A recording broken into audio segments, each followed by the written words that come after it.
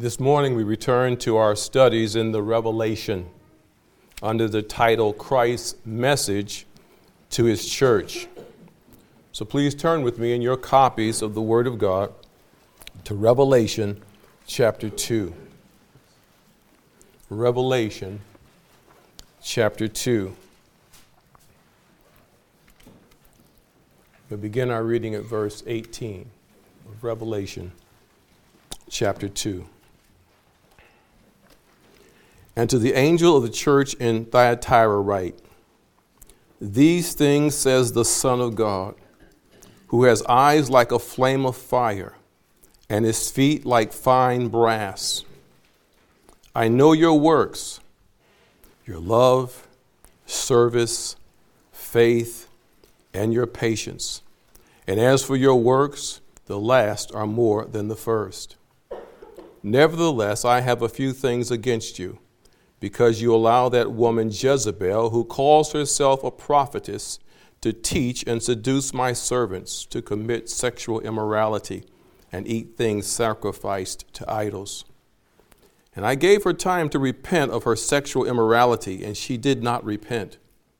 Indeed, I will cast her into a sickbed, and those who commit adultery with her into great tribulation, unless they repent of their deeds. I will kill her children with death, and all the churches shall know that I am he who searches the minds and the hearts, and I will give to each one of you according to your works. Now to you I say, and to the rest in Thyatira, as many as do not have this doctrine, who have not known the depths of Satan, as they say, I will put on you no other burden. But hold fast what you have till I come. And he who overcomes and keeps my word, and keeps my works until the end, to him I will give power over the nations. He shall rule them with a rod of iron. They shall be dashed to pieces like the potter's vessels, as I also have received from my Father. And I will give him the morning star.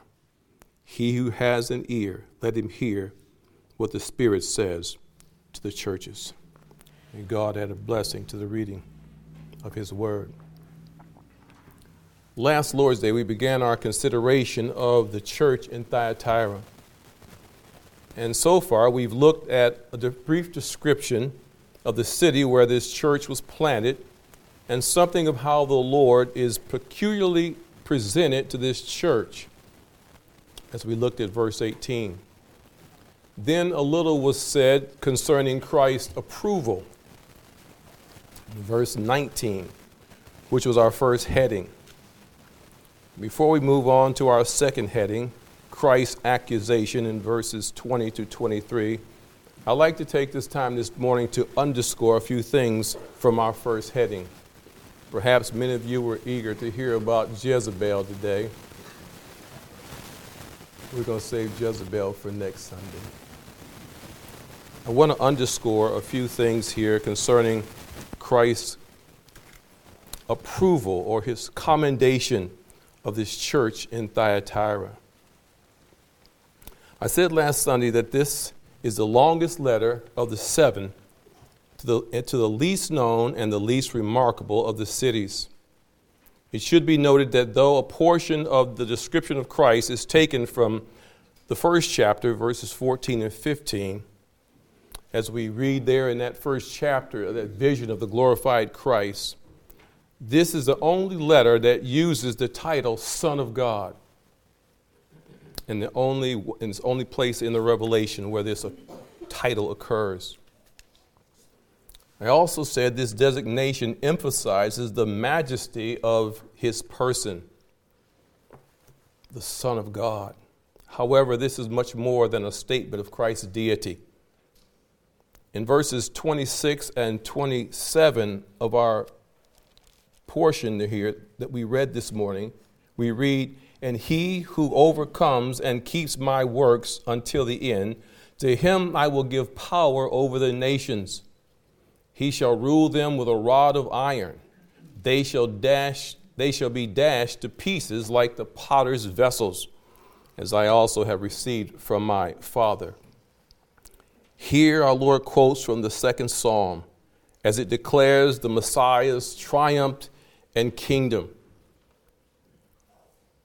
I will declare the decree. The Lord said to me, you are my son.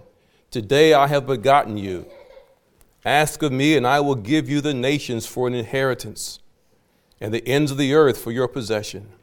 You shall break them with a rod of iron. You shall dash them to pieces like a potter's vessel. He is the divine king, the Messiah, the unrivaled monarch, the anointed monarch of the nations. Christ is the Son of God. And as Romans 1:4 tells us, he is declared to be the Son of God with power, according to the Spirit of holiness by the resurrection from the dead. Verse 18 says, whose eyes are like a flame of fire, and his feet like fine brass. In Daniel's great vision of the last days, the celestial being appearing to him has eyes like flaming torches and legs like the gleam of burnished bronze. Daniel chapter 10, verse 6. So as we behold Christ in this portion of Scripture and what it says about this one who is referred to as the Son of God, his eyes speak to us of his omniscience, and his feet represent his omnipotence. Apollo Tyrimnus and Apollo incarnate, acclaimed as sons of Zeus, and Zeus was considered the supreme Greek god. They are mere idols. They were these guardian deities, if you were, but neither could they guard nor protect anyone. They were but false gods. The trade guilds or the labor guilds in that day had these gods that they considered to be their protectors or their guardians.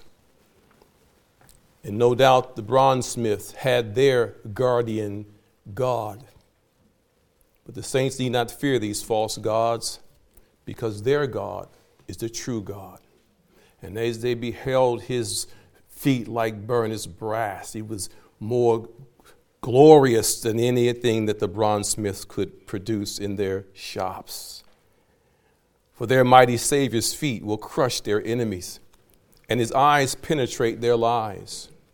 And I said last week, here we have judgment with penetrating insight. This God, their God, and our God is the sovereign of the universe. And no matter how much you are attacked, and no matter how much you are maligned because of your faith in Christ, always remember that your God is the true protector and the true guardian of his people. Their mighty Savior's feet, I say, will crush the enemies. He says, I am he who searches the minds and the hearts. Verse 23. I found that statement interesting. Pastor Greg mentioned, I think it was last week, when he talked about how, when you're looking to buy a car and you're doing a lot of research, or if you purchase a car and you get it, all of a sudden you see them everywhere. I remember when I bought my truck, and I hadn't noticed many on the road. You may have experienced it, but once I start driving, I start seeing Tundras everywhere. They're all over the places because we've given great attention. And he said the same thing happens when we study certain doctrines of Scripture. We study a passage, and then when we start reading God's Word more and more, we start seeing those doctrines unfolded in various places in the Scriptures. And when I saw this description of what Christ does and how he speaks of himself as I am he who searches the minds and the hearts, I found it interesting that the Lord, in his investigation, looks at the mind and heart to expose the true nature of man. You remember the words in 1 Samuel chapter 16, when Samuel was commissioned to go and anoint a new king? because God had enough with Saul. So he went to the house of Jesse, and he called Jesse to bring his sons forth that he might find out which one of those young men would be the next king. And Jesse brings out his son, I think the first Eliab, he brings out, and the Lord tells Joseph, no, or Samuel, no, this is not the one. And we read this in verse 7 of the first Samuel chapter 16. But the Lord said to Samuel, do not look at his appearance or at his physical stature, because I have refused him. For the Lord does not see as man sees. For a man looks at the outward appearance, but the Lord looks at the heart. We judge things by what we see. We are impressed many times by what we see outwardly. But God looks far beyond what can be seen by the human eye. If you notice in those qualifications for elders in the church of God and deacons, those qualifications that are laid down speak more of a man's character than it does of his gift. It says he must be apt to teach, but it speaks more about his character, that which cannot be seen except for by his example and how he walks. But the true nature of that man is really seen by God. God looks at the heart, and so he has laid down in his word those qualifications that he's looking for in the hearts of men, that we might judge rightly and not be swayed and infatuated or awed by man's oratory or a man's stature. We say that about our presidents. Some of them look presidential, and some of them don't. And we judge by outward appearance, but God looks at the heart. This, beloved, should be comforting. Not that God will see perfection when he looks at our hearts. By nature, our hearts are deceitful above all things and desperately wicked. And who can know them? We read in Jeremiah 17:9. But our Savior is perfect. And by one offering, he has perfected forever those who are being sanctified. Then in verse 16 of Hebrews 10, we read these words. This is the covenant that I will make with them after those days, says the Lord. I will put my laws in their hearts, and in their minds I will write them. Does that sound familiar? It should. As Pastor Greg has been preaching through the 10 Commandments and the law of God, let me underscore these things as it just leaped out to me on these pages of the Revelation, as God searches the hearts and he searches the minds. And what God has done for his people in the new covenant, he has given them new hearts. He has put his law in their hearts, and in their minds he has written them. For what the law could not do, Romans 8:3. In that it was weak through the flesh, God did by sending his own Son in the likeness of sinful flesh on account of sin. He condemned sin in the flesh, that the righteous requirement of the law might be fulfilled in us who do not walk according to the flesh, but according to the Spirit. Beloved, God has given us the ability to obey his word. Paul says that the righteous requirements of the law might be fulfilled in us. The new covenant blessings we read of in Jeremiah 31:31, in Hebrews 8:8. And Paul said back in Romans 7:22, for I delight in the law of God after the inward man. Why do we delight in the law of God after the inward man? It's because God has put his laws in our minds and in our hearts. We should bring the words of Ezekiel 36 to our minds. Then I will sprinkle clean water on you, and you shall be clean. I will cleanse you from your filthiness and from all your idols. I will give you a new heart and put a new spirit within you. I will take the heart of stone out of your flesh and give you a heart of flesh.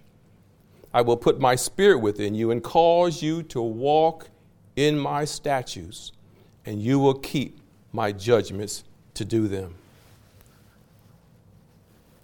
John, says the great indicator that we are born again is this: when we love God and keep his commandments. For this is the love of God, that we keep his commandments, and his commandments are not burdensome or not grievous, as the King James says. So if we're a child of God and we love God, and God has put his law in our minds and on our hearts, God's law is our delight. And when God looks at our delightful hearts, those hearts that love his law, because he searches the hearts and the minds, he is delighted in those who delight in him.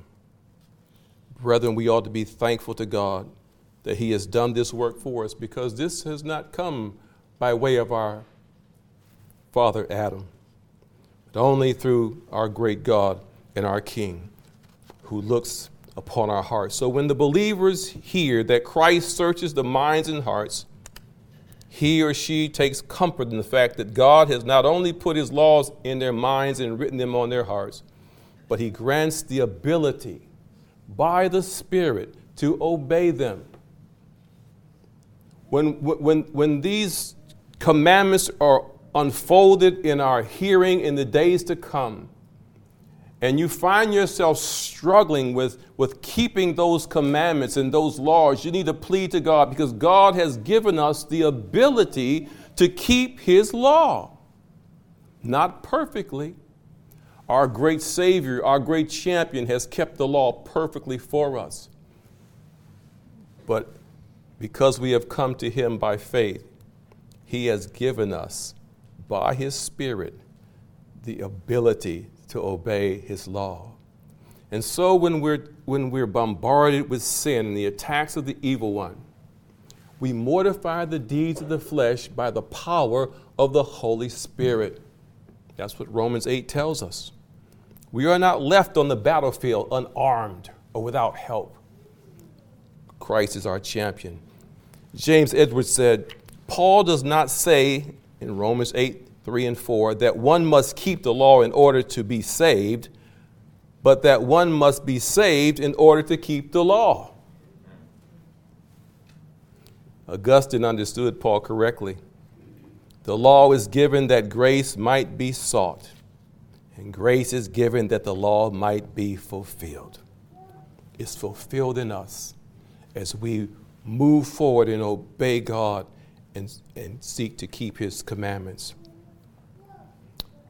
And fulfilled it was in these believers in Thyatira. Verse 19 says, the Christ who has penetrating eyes says, I know your works.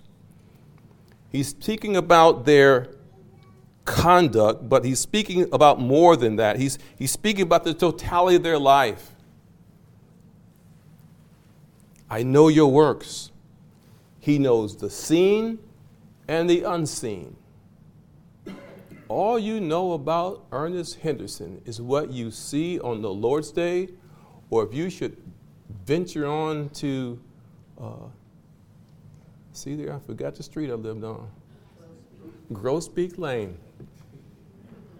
You might learn a little bit more about me. You just learned something about me just now. Grandpa.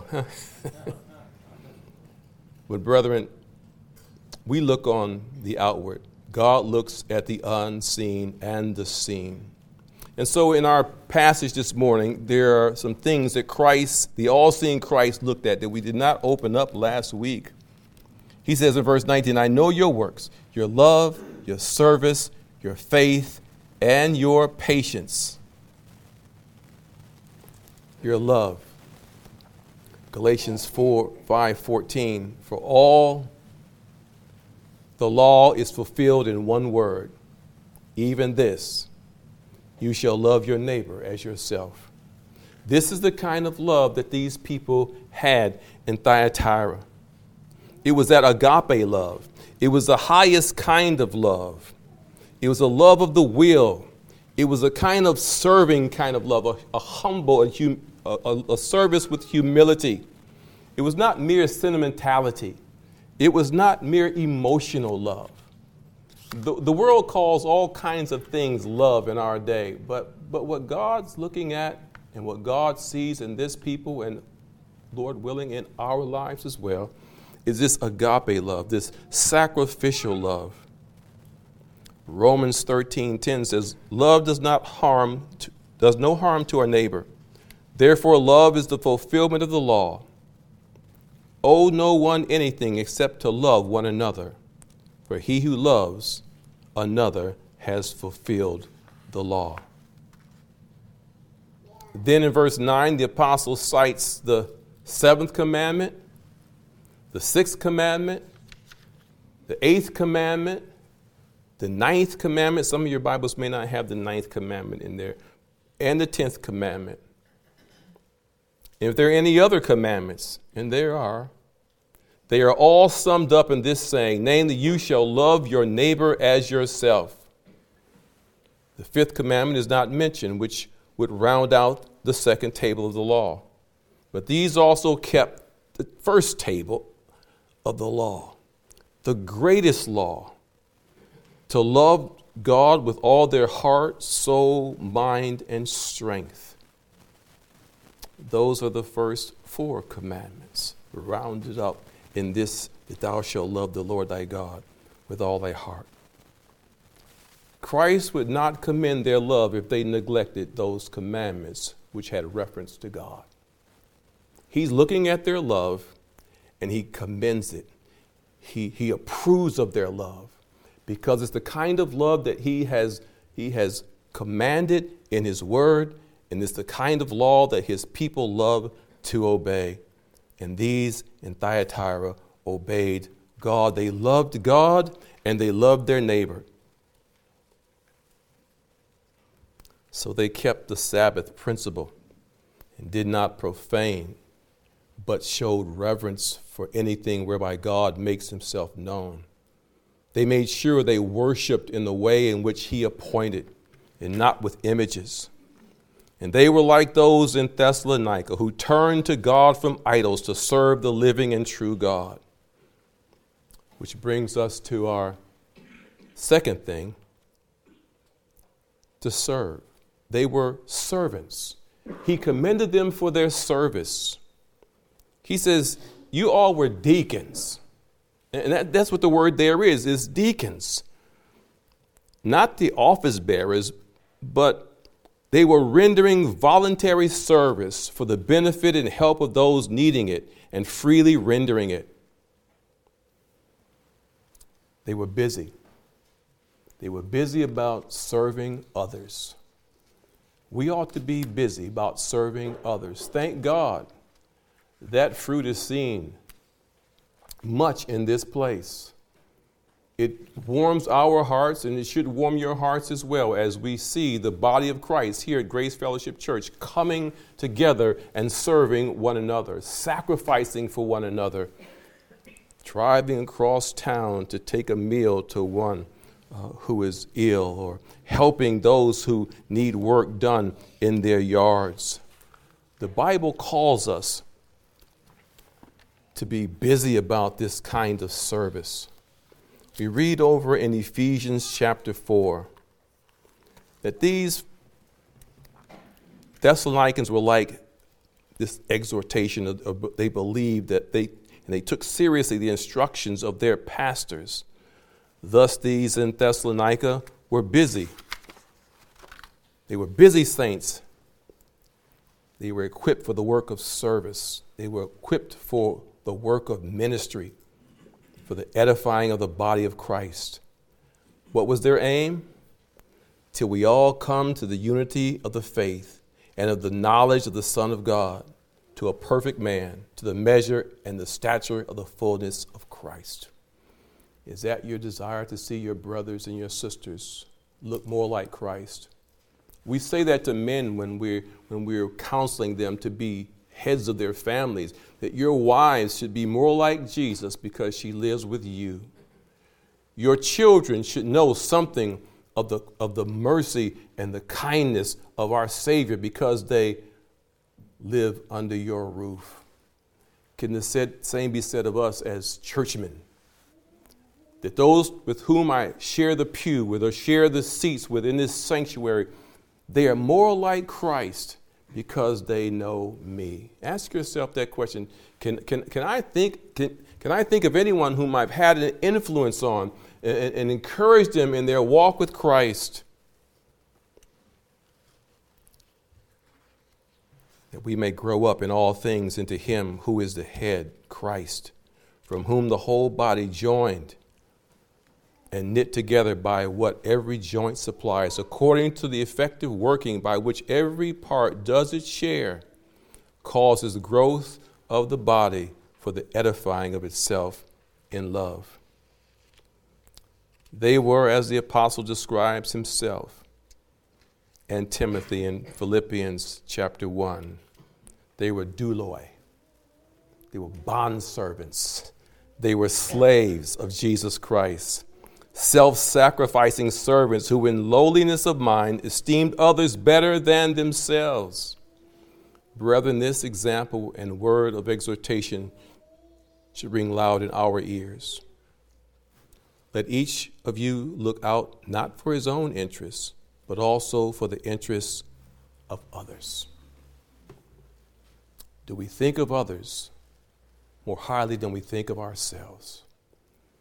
Or has that Adamic soil still sought to produce sprouts and plants of selfishness in our hearts? Sometimes we are selfish in our dealings with our spouses, sometimes with our children, sometimes with our church members. Brethren, the exhortation is this: if we will be commended for our service and our love for one another and our giving to one another, we must consider others above ourselves. Thirdly, their faith is commended. And I don't believe this is a reference to the body of truth embraced by the saints, which we read of in Jude 3. Beloved, while I was very diligent to write to you concerning our common salvation, I found it necessary to write to you, exhorting you to contend earnestly for the faith which was once for all delivered to the saints.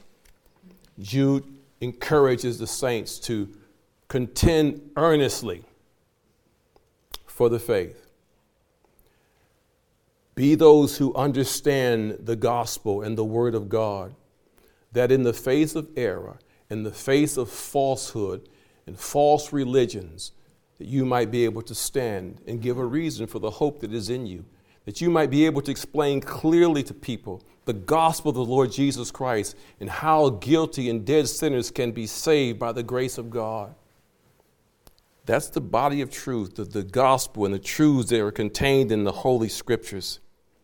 But I think the writer here is speaking more of their personal trust in God through Jesus Christ.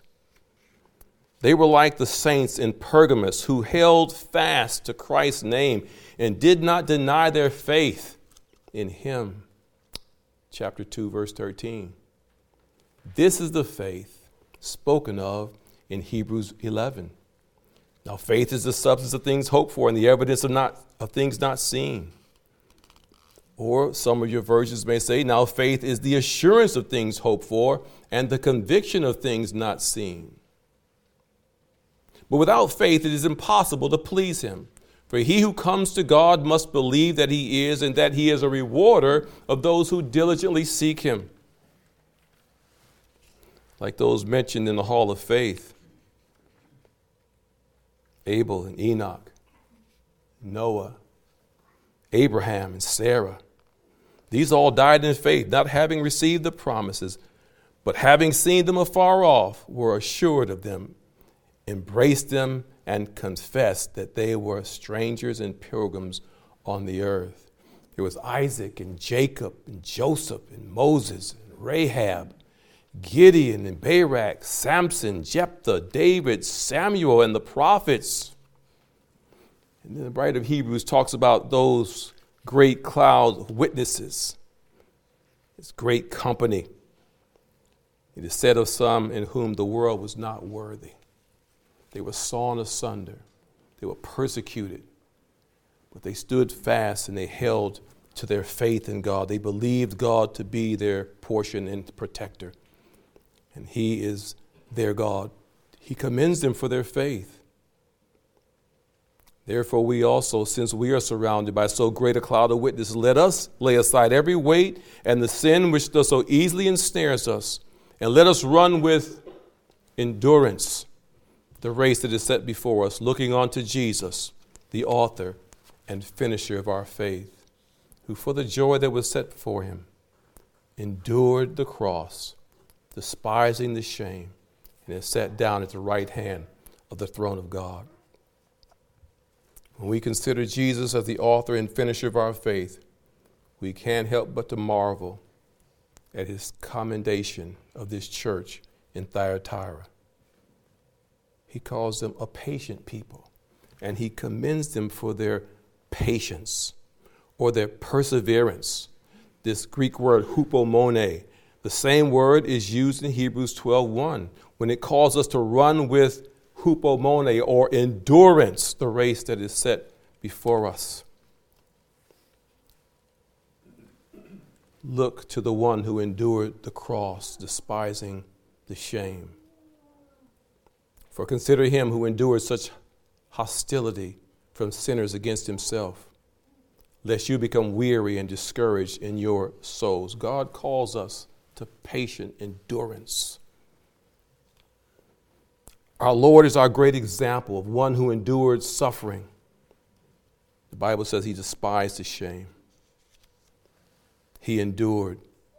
Linsky says this means bravely to hold up under affliction that comes from adverse things. How do we do in the midst of trials? When difficulties come into our lives, how do we respond? Do we crumble? Or do we remember our great Savior? Do we take this exhortation from the Scriptures and pray it in and examine and see the example of our Savior, our great Savior, and how he endured? And the Bible says that is what we must do in the midst of our trials, in our difficulties, in our struggles. We need to look to him and see how he endured and plead with him that he would give us the same. The writer says, your last works were not indeed better, but more numerous than the first. The Lord here bestows high praise and full credit for all that he, with his all-seeing eye, beholds in the church in Thyatira. We should always know that Christ's eye is upon us and desire this commendation for our lives, that he might be pleased with our lives, that we might do those things which are pleasing in his sight. Now, concerning this last works being more than the first, I mentioned last week that John Owen had a word for those of us who perhaps have more miles on the odometer as most. He set forth this exhortation from Psalm 92. Psalm 92. You say, Pastor Ernest, okay, you might be talking to your demographic, but as my mom used to say, keep on living. You may not be here yet, but should God be pleased to give you more days, these words should be an encouragement to you. They were to me. John Owen writes, and he opens up this passage in Psalm 92, beginning with verse 12. The righteous shall flourish like a palm tree. He shall grow like a cedar in Lebanon. Those who are planted in the house of the Lord shall flourish in the courts of our God. They shall still bear fruit in old age. They shall be fresh and flourishing to declare that the Lord is upright. Owen opens this up, and I'm going to share this with you. It was a blessing to me. And I hope, brethren, you will find profit for your own souls. Owen says, and ordinarily it is so in the holy, wise providence of God that afflictions and troubles increase with age. Have you not found it so? That the older we get, the more we encounter troubles and afflictions. He says it's like Peter, which the Lord said, declared unto him, when thou wast young, thou girdest thyself and walkest whither thou wouldest. But when thou shalt be old, thou shalt stretch forth thy hand, and another shall gird thee and carry thee whither thou wouldest not. He talks about these infirmities and the decays of life. And those are things that are common to those of us who are advanced in years. And those things have a tendency of slowing us down and making us inactive and lethargic and wanting to give up. The excellency of this mercy, the psalmist expresses in a heavenly manner in the portion of scripture I just read from Psalm 92. He says the promise in the 12th verse respects the times of the Messiah or the New Testament. For so it is prophesied of him, in his days the righteous shall flourish. Psalm 72, verse 7, namely, through the abundance of grace that should be administered from his fullness, as in John 1 and Colossians 1. And herein consists the glory of the gospel, and not in outward prosperity or external ornaments of divine worship. The flourishing of the righteous, I say, in grace and holiness is the glory of the office of Christ and of the gospel. Where this is not, he says, there is no glory in the profession of our religion. He's saying if we're making a profession of faith that we love Christ and we're God's people and we're walking with him and there's no fruit coming forth in our lives, then it ought to be suspect, and we ought to be careful that our profession may not be valid. The glory of kings is in the wealth and peace of their subjects. The glory of Christ is in the grace and holiness of his subjects. Christ is glorified when his people are holy. Even in old age, they must be holy. He goes on and says, this flourishing is compared to the palm tree and the growth of the cedar. The palm tree is the greatest, most beautiful and fruitful, and the cedar of the greatest and longest growth of any trees. So are the righteous compared to the palm tree for the beauty of profession and faithfulness and fruitfulness in obedience, and unto the cedar for a continual, constant growth and increase in grace.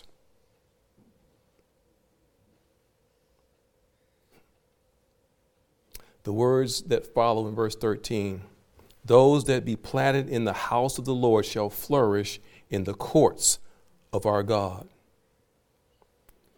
The way and means whereby they are caused so to grow and flourish is this, and this is their implantation in the house of the Lord. That is, in the church, which is the seat of all means of spiritual life, both as unto growth and flourishing, which God is pleased to grant unto believers. To be planted in the house of the Lord is to be fixed and rooted in the grace communicated by the ordinances of divine worship. Unless we are planted in the house of the Lord, we cannot flourish in his courts. Unless we are partakers of the grace administered in the ordinances, we cannot flourish in a fruitful profession. The outward participation of them is common to hypocrites, that bear some leaves, but neither grow like the cedar, nor bear fruit like the palm tree. The apostle prays for believers, that Christ may dwell in their hearts by faith, that they may be rooted and grounded in love. Rooted, built up, and established. Colossians 2. The lack thereof is the cause that so many are fruitless professors. They have entered the courts of God by profession, but were never planted in his house by faith and love. Let us not be deceived, he says, and let us not deceive ourselves. He says we may be entering into the church and made partakers of the outward privileges of it, and not so planted in it as to flourish in grace and fruitfulness. Owen says if we're going to continue to grow and bring forth fruit, and our latter works would be greater and more numerous than our first works, we must give ourselves to be planted in the house of God under the means of grace. Sometimes Christians get older and they think, I've done this, I've studied this, I know those doctrines, I've studied these things, I've memorized so many scriptures, I've led so many people to the Lord. And they listen to the preacher. I heard that before. I know that doctrine. I've heard that before. And that's the heart of pride. But to sit there as a sponge and desire to soak up the truths of God's word and to be ministered to by God's Spirit through the preaching of his word, to be encouraged by the singing of God's hymns in this place is necessary for those of us who are getting weaker to flourish and to be fat, as it were, in the things of God. Beloved, let us be diligent with our canes and our crutches and our wheelchairs and whatever we have to make our way to the house of God, because this is the place where God will bless his people, even in old age, to be fruitful and useful in his kingdom. Not resting on our past laurels and achievements and the things we've done. And you who are young, should God be pleased to give you more days, may you continue to grow in grace and the knowledge of our Lord and Savior Jesus Christ. And when you get to this age, I'll be gone. When you get to be my age, I'll be gone. But may you look back on this day and remember that old John Owen was encouraging you to flourish, to be like the cedars of Lebanon and like the palm tree and bring forth fruit in your old age. And we shall do that to the praise and the glory of our great God. And one day we shall see him as he is. And all this weeping and wailing and sorrow and sickness and pain shall all be done away. But we thank God that we are not orphans. We've been adopted into his family. And he gives us everything that we need. All that pertains to life and godliness has been given to us in Christ. And so, brethren, let us live like children of the King. Let us live like those who love the Lord Jesus Christ with sincerity and truth. Amen. Let's pray.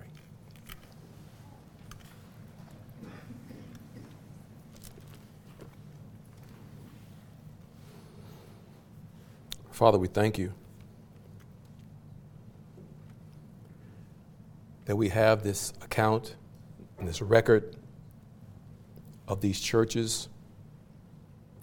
We thank you for your honest assessment, your sobering, truthful assessment of these churches. We see many of these things in our own lives, and we plead with you, Father, for your mercy and your grace, that you would help us to be all that you commend, and that we not be all that you condemn. Father, we thank you for all that you've given us in Christ. And we pray, Father, for those who are in this place, who are not your children. Oh, Lord, we pray. We pray, Lord, that these words that are preached from this pulpit, the truths that are taught in the Sunday school classes here, would not fall on deaf ears. But we pray, Lord, that your Spirit would come with power, and that it would enter the hearts and the minds of these young people in this church, and that they might not desire to be done with this place when they become of age. Oh Lord, we pray that they might long to be in the courts of you and serve you with your people and serve you in the world and give you glory and proclaim the praises of you who brought us out of darkness into your marvelous light. For we ask it in Jesus' name. Amen.